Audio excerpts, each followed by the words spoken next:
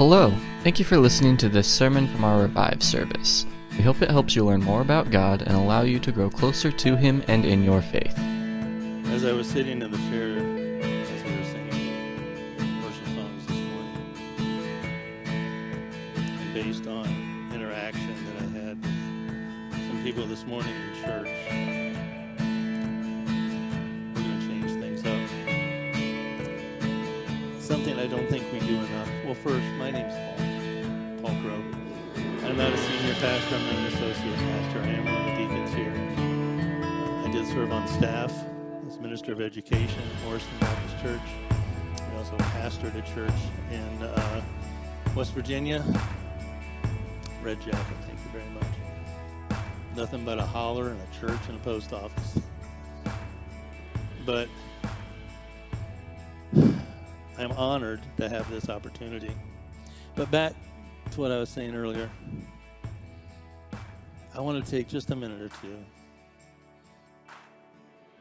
We are a church, we're a community, and we are all brothers and sisters in Christ. We need to be sensitive to each other, and we need to be willing not only to bear the burdens of one another, but sharing the joys of one another. Now, I know for a fact that there are people here this morning that are hurting. There are people here that are going through trials, that may be facing temptations. And I want us to take a moment and just in silent prayer, pray for your brothers and sisters. You don't need to know the needs. I don't need to know the needs. God knows what's going on. But we need to lift each other up in prayer. Can we do that silently for just a moment?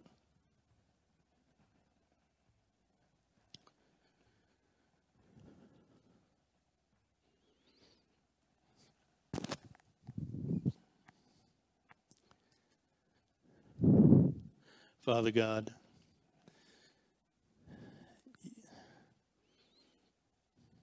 you are a wonderful and amazing God. And we do not always have the answers as to why you allow things in our lives. We do know that you promise trial and persecution in this godly life. It's going to happen because we stand for a God of truth that stands in opposition to a world of falsehood and lies. This morning, Lord, you know the needs of the people in this room. And I just pray, Lord, that your hand touches in each and every one. Lord, I pray that through your vast, perfect wisdom, that those needs are met. And I pray that you soften the hearts of the people here to be responsive to the calling of your Spirit as you call us to interact with each other, to be there for each other, to encourage and edify and to gird up. Help us to be the church the way the church is supposed to be. Again, Lord, touch each and every person. And please, Lord, in your wisdom, meet those needs. Make sure everyone here knows they are of value and intrinsic worth. The price that you paid for each and every one of us was huge. We didn't deserve it. And maybe in our own eyes, we're not worthy of it. But in your eyes, we were. Thank you. In the blessed name of your Holy Son, the Christ. Amen.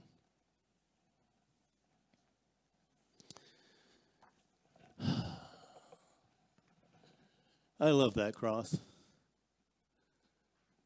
It reminds me that throughout this world, there are so many countries where if that cross stood in a church, that church would be shut down and the pastors would be arrested or killed. And yet we have the freedom to worship our God in the manner not just of our choosing, but of his choosing. We have that freedom. I hope and I pray I never take it for granted. In 1172,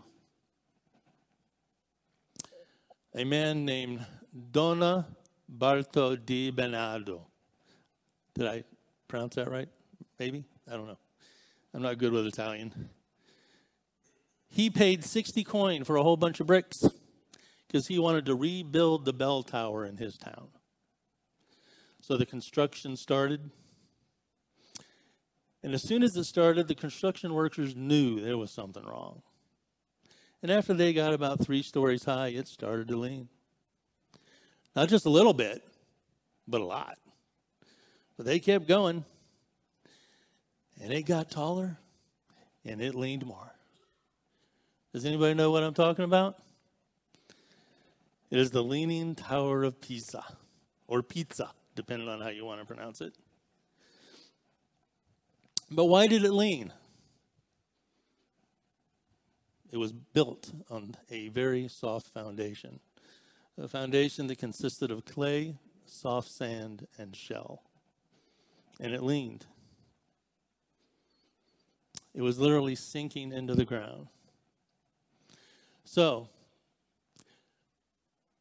for the next 3 weeks, in the last week of July and first week of August, we are going to be talking about 5 foundations of our faith. If the foundation of our faith is strong, then our walk with the Lord will be strong. But the foundation of our faith is weak, we are going to lean, just like the Tower of Pisa.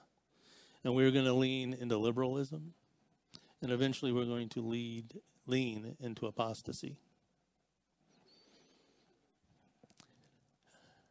Disclaimer. I am not bashing anybody up here. No other religion, no other faith. Some of you have backgrounds in Judaism, maybe, Jehovah's Witnesses, Roman Catholicism. I'm not bashing any of those. But what I want to concentrate on is one word, and that one word is Sola. Does anybody know what that means by chance? I can't. You're all right. It's Latin. It means alone, only.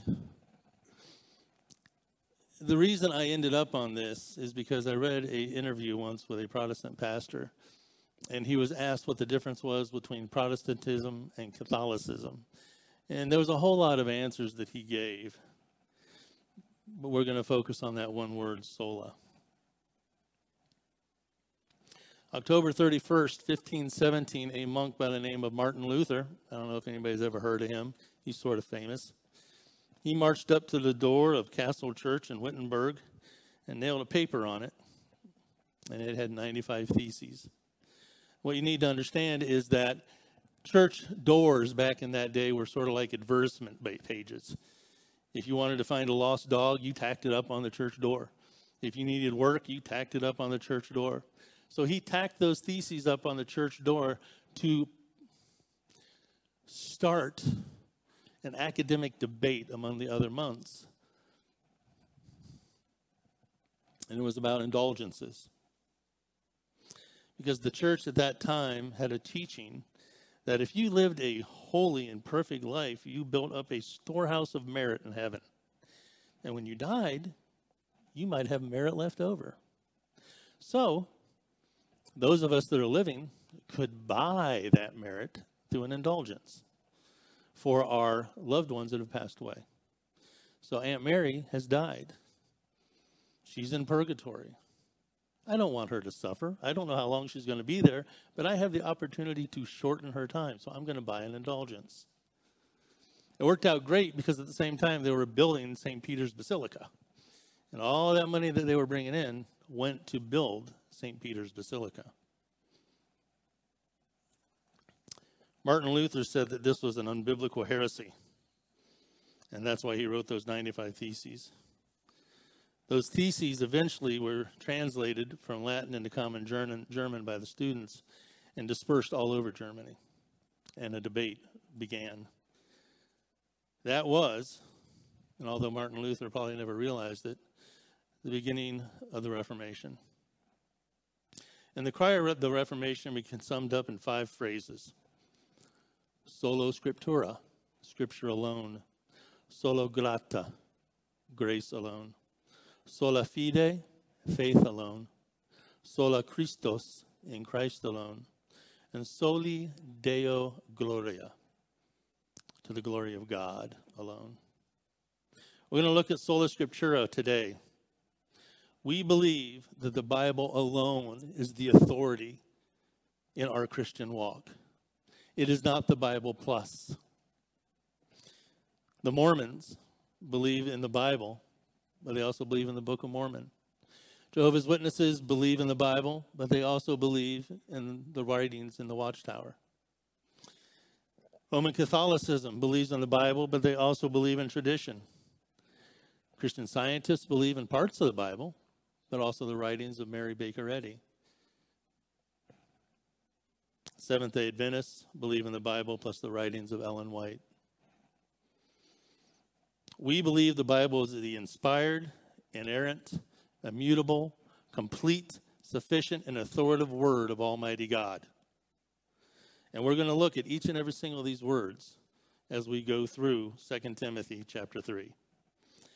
If you can open your Bibles or bring it up on your phones, or wherever you want to, we'll be going through 2 Timothy chapter 3. Father God, I pray, Lord, that today we bring glory and honor to your name. That your word be preached and put me on a back burner. I'm not important, but you are. In your name we pray. Amen. The second letter to Timothy is basically his last words. He's in a jail cell in Rome that he's going to be executed fairly soon. He wanted to write to his son in the faith, a young man by the name of Timothy. He wanted to edify and encourage him. He wanted him to stand in his faith, stand strong in his faith. Chapter 3 begins with Paul telling that he would be 2 Timothy 3, 1 through 5. Hopefully there's a slide of that. Paul writes, "But know this, difficult times will come in the last days, for people will be lovers of self, lovers of money, boastful, proud, blasphemers, disobedient to parents, ungrateful, unholy, unloving, irreconcilable, slanderers, without self-control, brutal, without love for what is good, traitors, reckless, conceited, lovers of pleasure rather than lovers of God, holding to the form of religion but denying its power. Avoid these people." Do we not have the scripture slides? Sorry? Oh, okay, not that one. That is a heck of a way to start a letter. Start to talk about encouraging somebody. I think about that description, and I would probably have to lock myself in the basement just not to talk to anyone like that in today's world. If I had to literally avoid these people, I would actually probably not even have to talk to myself, because at times I can be some of those attributes. Paul tells Timothy that it's getting darker by the day, and he's going to need to avoid this godliness to be a leader in the church. He then reminds Timothy of his example through suffering. 2 Timothy 3, 10 through 13. "But you have followed my teaching, conduct, purpose, faith, patience, love, and endurance, along with the persecutions and sufferings that came to me in Antioch, Iconium, and Lystra. What persecutions I endured, yet the Lord rescued me from them all. In fact, all those who want to live a godly life in Christ Jesus will be persecuted. Evil people and impostors will become worse, deceiving and being deceived." Paul had taken Timothy under his wing and had become a mentor and example to him as he grew. And he told him to expect persecution and suffering.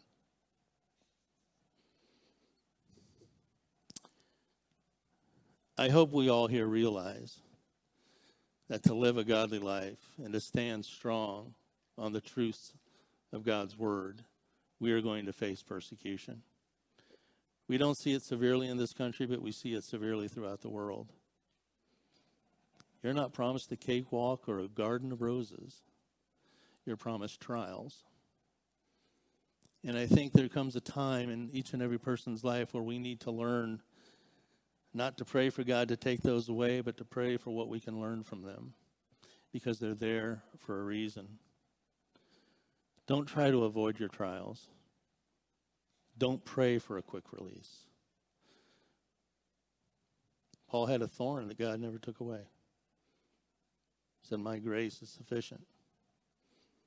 Pray for that grace to be sufficient in your lives. Pray for what we can learn, because they're there for us to grow.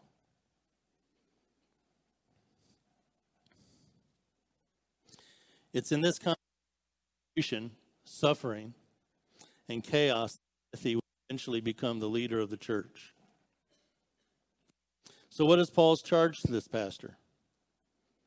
In verse 14 and 15 we read, but as for you, continue in what you have learned and firmly believed, knowing those from whom you learned, and that from childhood you have known the sacred scriptures, which are able to instruct you for salvation through faith in Christ Jesus. Timothy was to be set apart from all the sinfulness of the culture. He was to continue in his walk. Continue, which is a present form, meaning that was to be the consistency of his life. He was to abide by what he had learned and be convicted of. We know from chapters 1 and 2 that Timothy's father was a Greek, and Timothy's father was not a believer. He was instructed and nurtured and taught by his mother Lois and his grandmother Eunice. In Jewish culture, starting from the age of 5, you were immersed into the law. And you were brought up and taught it.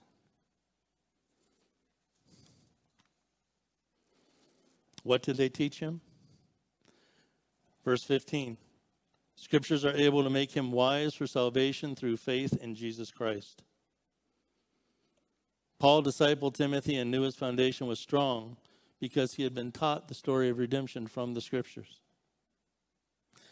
John Piper writes, if there hasn't been anyone in your life that has done that for you, make the decision today to do that for others. We're a church body. We're called brothers and sisters for a reason. This morning, we took a moment to pray silently for each other.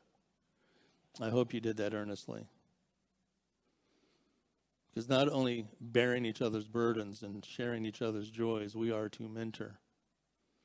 The Great Commission calls us to go forth and spread the gospel, but the second part of that is to disciple young believers, to nurture, to teach, to ensure they have that strong foundation that as they grow in Christ, they don't falter, they don't lean, they stay true to the truth, to be a light in a very, very dark world. I would ask that each and every one of you, including myself, pray at some point for God to put on your heart a person that you can partner with, that you can mentor with. Nobody should grow alone. The next verse that we come to is one of the most famous in the Bible, verse 16. All Scripture is inspired by God and is profitable for teaching, for rebuking, for correcting, and for training in righteousness. The Message puts it this way, and I like this. Showing us truth, exposing our rebellion, correcting our mistakes, and training us to live in God's way. All Scripture. Does anybody know what the Greek word for all is? Go ahead, shout it out. I didn't know either. I had to look it up. It's pas. Pas. You know what it means? All. Everything, everyone, complete totality, all.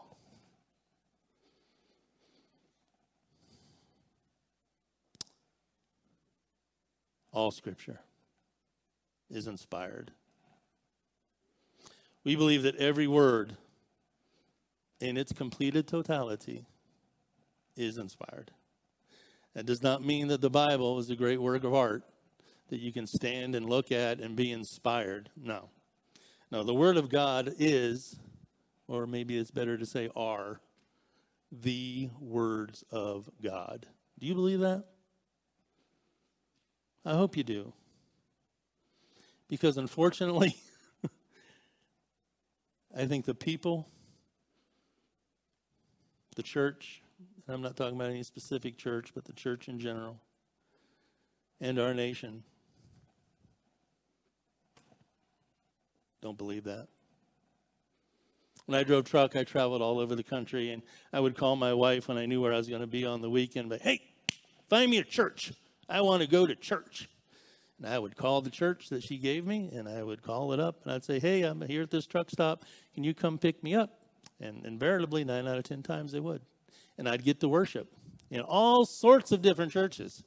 And I'm telling you, it may say Christ above the front door, and they may have a cross standing behind their pulpit, but not everything that comes out of the word of a man that stands in the pulpit is truth. Because people don't want to hear the truth. I'm sorry, I'm going to say it. You can't handle the truth. I almost said it in Rick's class this morning, but I thought better of it. In 1854, the Supreme Court of the United States says that we, the government of the United States, recommend the teaching of the Bible in our schools. Our nation took a stand. Today, people, the church, and the nation do not hold the very words of an almighty, eternal God as relevant, as inspired.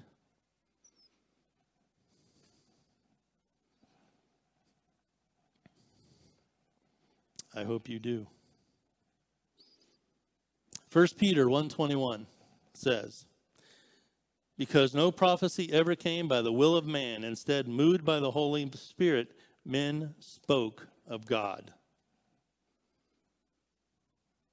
This wasn't just a bunch of guys that got together in a room and said, hey, let's write a story. No. It's a lot like, who's a Marvel fan? Marvel Cinematic Universe, the Marvel world, a lot of younger people, and Pastor David. We got Ray in the back there. Anybody remember Avengers Endgame? A huge movie a few years back. Of course you do. It grossed $2.8 billion. It was the final movie in a series of movies, the 21st movie in a series of movies that started with Iron Man. I think it was 2008. 21 movies that told one story.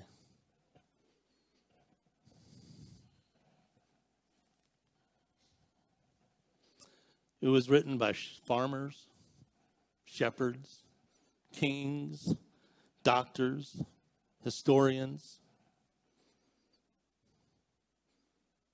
It was written in 3 separate languages. And it was written over the period of 1,500 years. And yet it tells one story. Capital H-I-S. His story. Matthew Barrett defines inspiration this way. The inspiration of the Scriptures refers to the act by which the Holy Spirit came upon the authors of Scripture, causing them to write exactly what God intended, while simultaneously preserving each author's writing style and personality. This supernatural work of the Holy Spirit upon human authors means that the author's words are God's words, and reliable, trustworthy, and authoritative. That cannot be said of the Book of Mormon, the Watchtower, the writings of Mary Baker Eddy, the writings of Ellen White, or the writings of tradition. Our church fathers had a lot of wonderful things to say. I quote a lot of people in here. They have wonderful things to say, but they are not above the holy written word of God.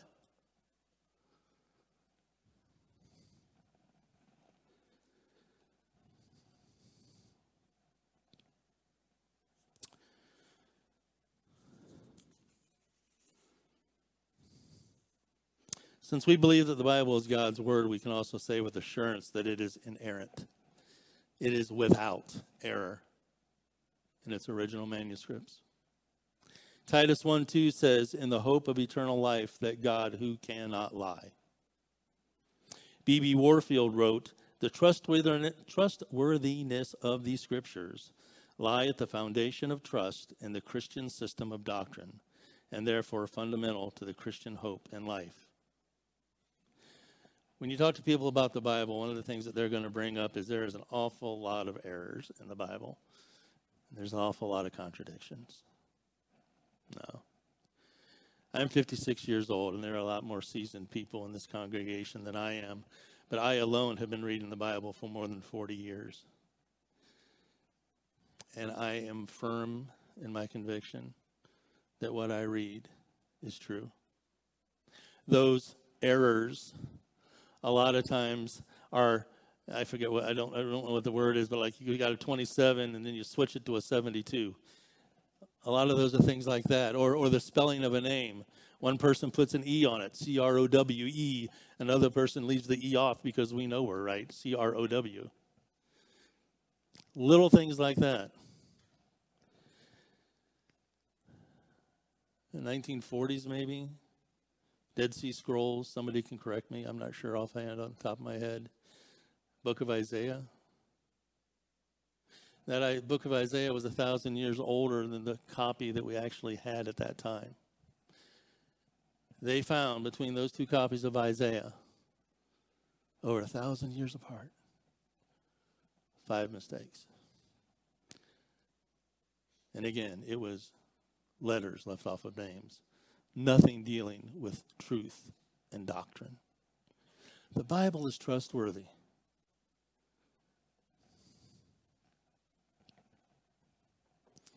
If you want to get into a debate about that, I'm more than willing to talk.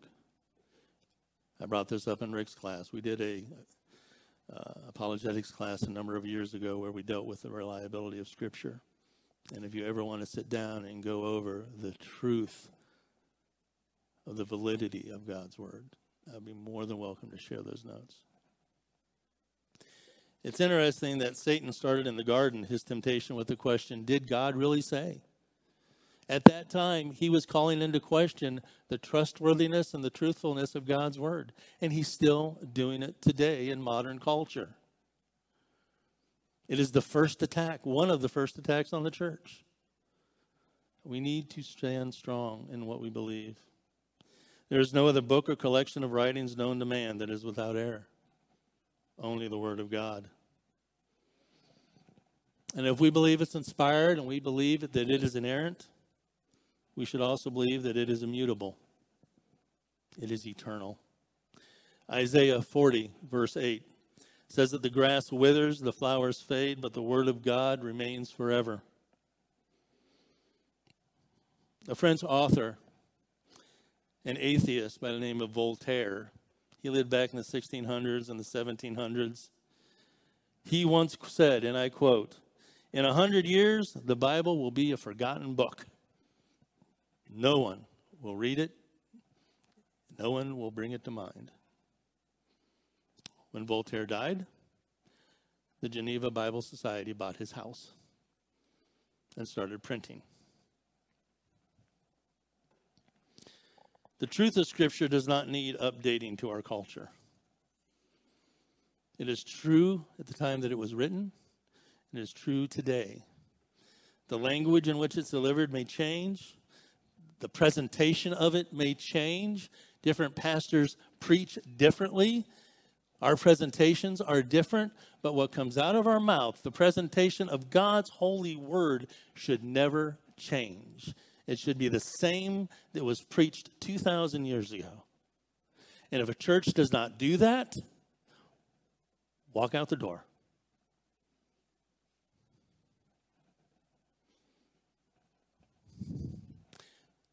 I find this funny because this morning I woke up with this. I wake up with a lot of things in my head.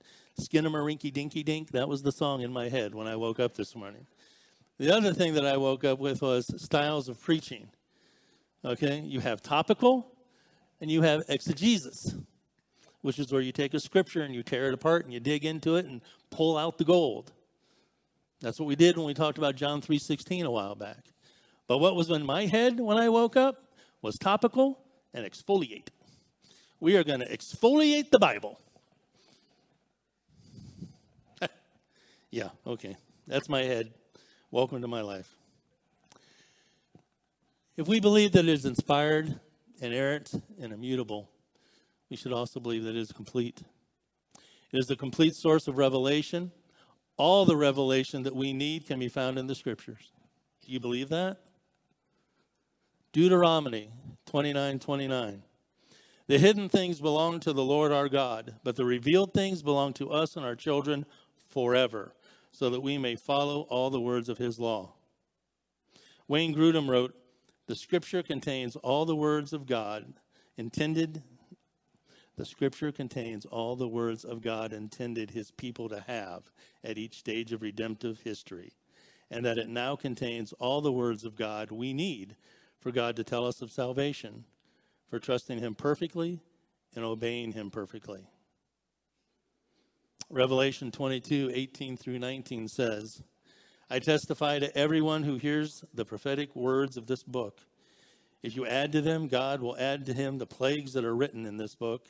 And if anyone takes away from the words of this prophetic book, God will take away his share of the tree of life and the holy city that is written in his book. Now that specifically speaks to the book of Revelation, to the Apostle John. But I think it also speaks to God's word. There are a lot of people, we spoke about them earlier, Mormons, Jehovah's Witnesses, even people that try to fall under the banner of Christianity, like Christian Science, or very well-known evangelists that you can see on TV every Sunday, now probably every day of the week on the internet, that take the Word of God and they will take one verse and they will rip 14 of the 15 words out of that verse and add what they want to add. They twist and they turn and they manipulate. Why? Because they want to give the people something that is palatable. They want to give people something that makes them happy, that makes them feel good. And you know what? The joy of Christ should make you feel good. But also, the Bible should challenge you. It should convict us. There isn't a single soul in this room, myself included, that is perfect, that is holy, that is without fault or sin. Every single one of us in varying degrees. And every single one of us should be on our knees every day. Even if we didn't sin that day, we should be on our knees praying to God, saying, Lord, help me be a better emissary of you. Because when people look at you, they're supposed to see Christ. And the only way that we can do that properly is to abide by this. Not to add what we want and not to take away what we don't like. Thomas Jefferson wrote his own Bible called the Jeffersonian Bible. He took out everything in there that involved the supernatural. Every miracle of God, with the exception of 2. Took them out. He humanized a God so that he could better relate. I don't need to humanize God because God came in flesh. God made himself low so that I could relate to him. And I can also relate to the fact that when he rose from the dead and proved himself to be the Son of God, that I too can share in the resurrection of life because I have Christ. I don't need to dumb it down. We don't need new revelation, visions, dreams. Although there will be visions and dreams in the end days, we don't add anything that adds to Scripture. So when somebody says something, be a Berean. Open your Bible, and that includes me, and that includes Pastor Aaron and Pastor David. Test us. Make sure we're not lying to you. If we believe the Bible is complete, then doggone, we should believe it's sufficient. The Bible is able to accomplish its redemptive purpose. Isaiah 55:10 through 11 says, For just as rain and snow fall from heaven, and do not return there without saturating the earth and making it germinate and sprout and providing seed to sow and food to eat. So my word that comes from my mouth will not return to me empty, but it will accomplish what I please and will prosper in what I send it to do. The only thing that causes someone to become a Christian is the Holy Spirit working in their life. And the Holy Spirit works in their life through the preaching and the teaching of his holy word. The only way to grow is through growing in our knowledge of God through the Bible. We must know what God has done for us. We must know what he's doing in us. And we must know what he will accomplish through us. And every single one of those answers are found here in the Holy Word of God.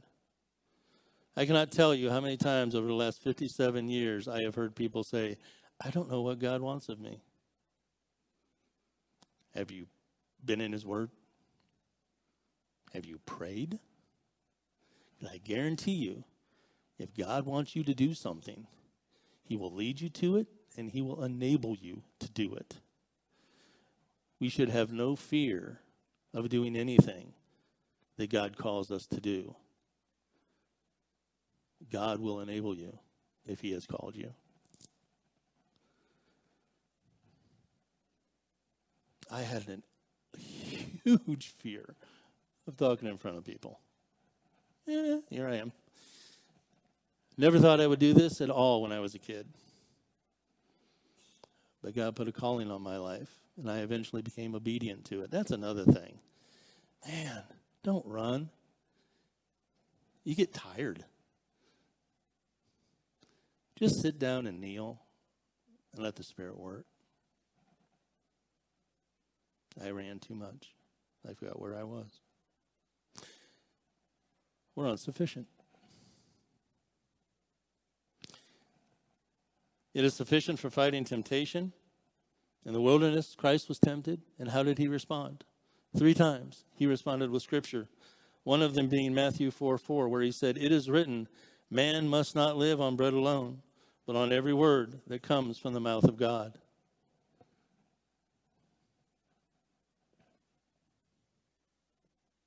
The word, it's a sword, yes. It's offensive, it's defensive, but it's also food. It nourishes. If we believe that it is complete and it is sufficient, we must also believe that it is authoritative.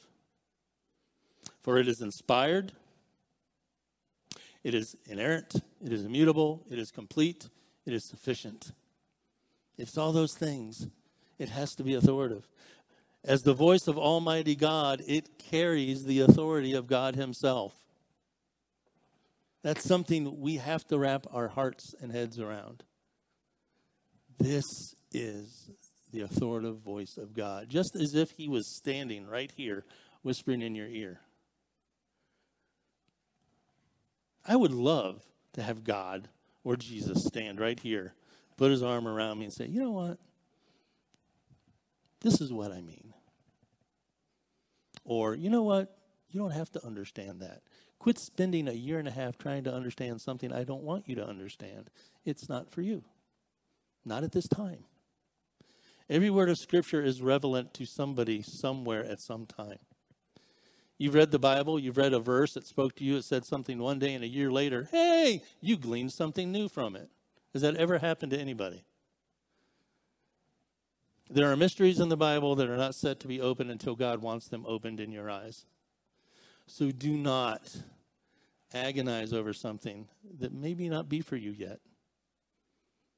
But have faith that in due time it will be.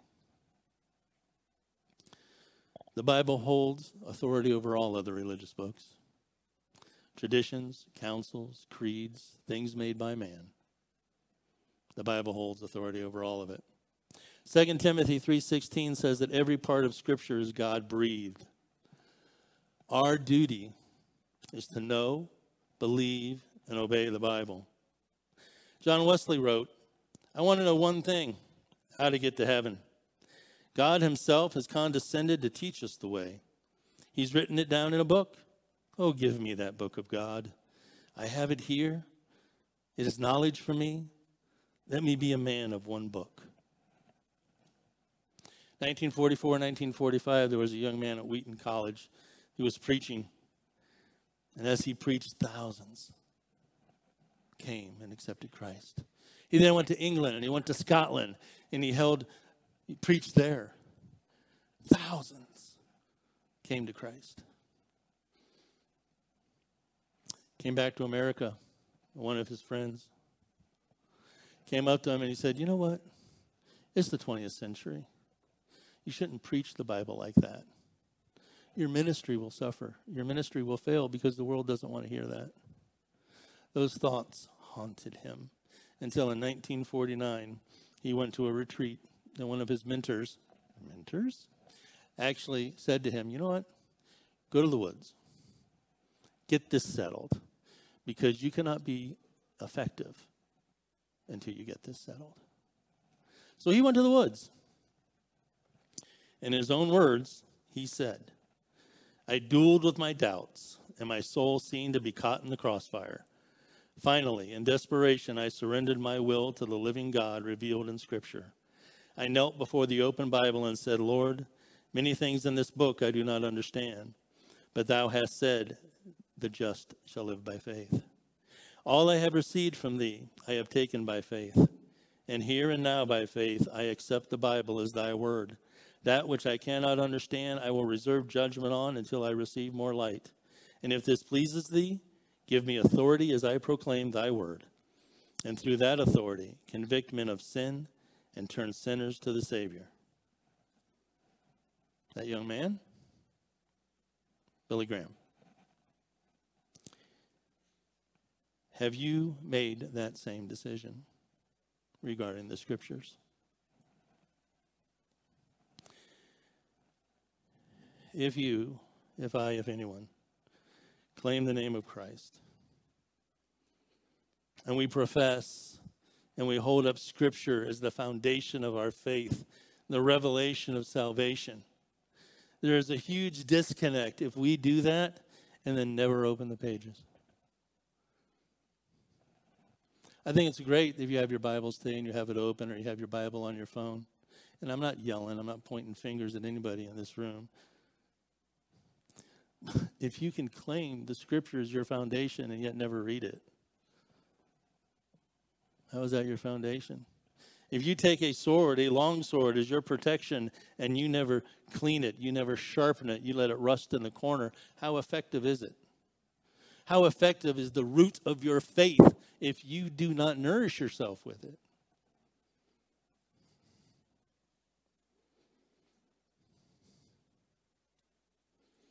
Let's go back to Paul's word.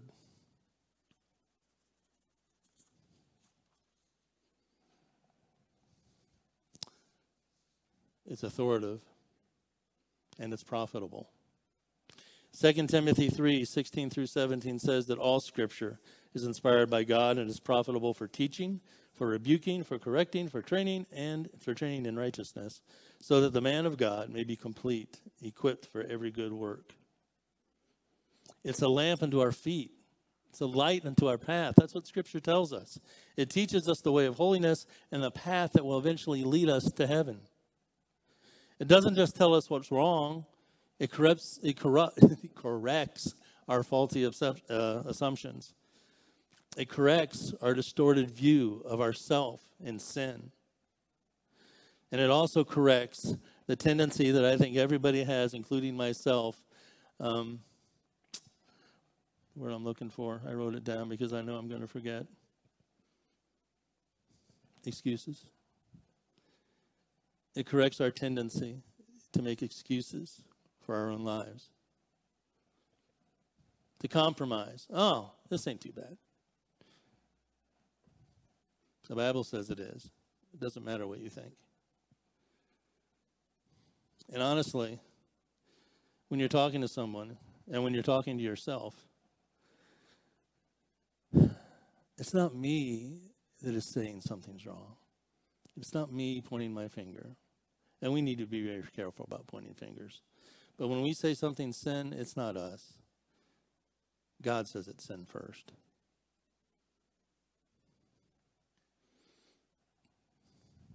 But when we take a stand for truth, we also have to do it in love. There's something that Emmy said this morning that stuck with me when she was talking about basically people know what we're against, but they don't know who we are. They don't know what we stand for. We need to be loving in every single thing that we do. Oh, he's a sinner. He does this. He does that. This organization, this whatever. What did Christ do? He ate with sinners. He socialized with sinners. He loved sinners. And through that love, they saw that there was another way.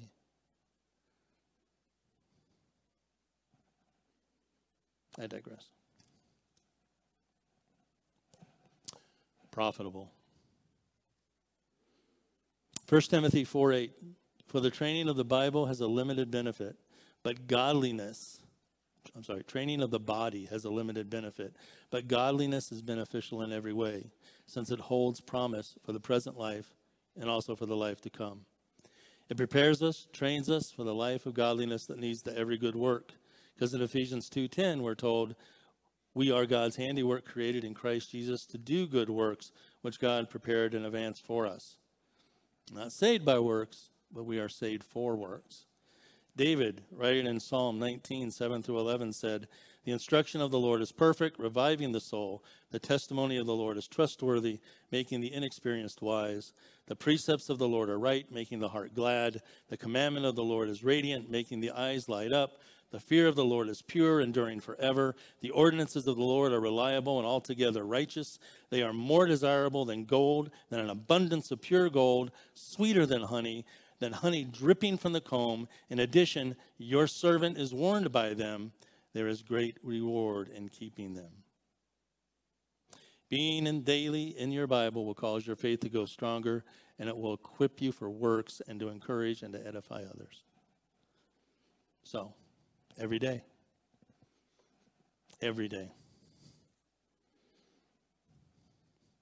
I don't want to judge you. I don't want to try and guilt you into something, because to be absolutely honest, if I'm not preparing to teach or preparing to preach, my time in the Word is exceedingly lacking. So when I'm up here talking about this stuff, I'm not pointing my finger at you. I'm preaching to the choir of one.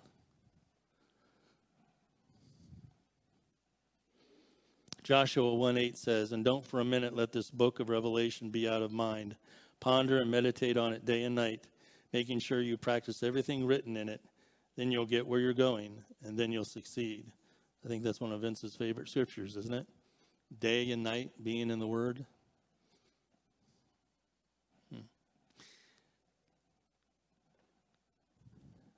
Listen or read it a little bit every day. Meditate upon it and memorize it. In summary, we take our stand because Scripture shows us the way of salvation. That's why God gave it to us. And if you want to be saved, just sit down and read the New Testament. You're going to read stories about Paul, like when he was in Philippi, and him and Silas were thrown into jail. And then there was an earthquake, and the walls of the jail fell. And the jailer said, what must I do to be saved? That is probably the most important question you will ever ask. Not, who am I going to marry? Where am I going to go to college?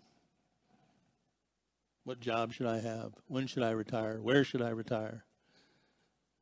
The most important question anybody can ever ask is, what must I do to be saved? Paul and Silas answered, believe in the Lord Jesus, and you will be saved, you and your household. We believe the Bible teaches us about Jesus. He was born of a virgin. He died on a cross. He was buried. He resurrected.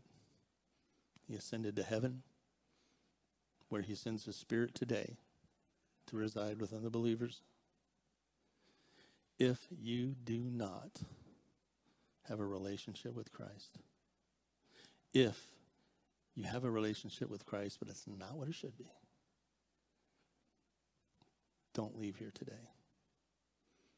do not leave here with that question. What must I do to be saved? Resting on your lips.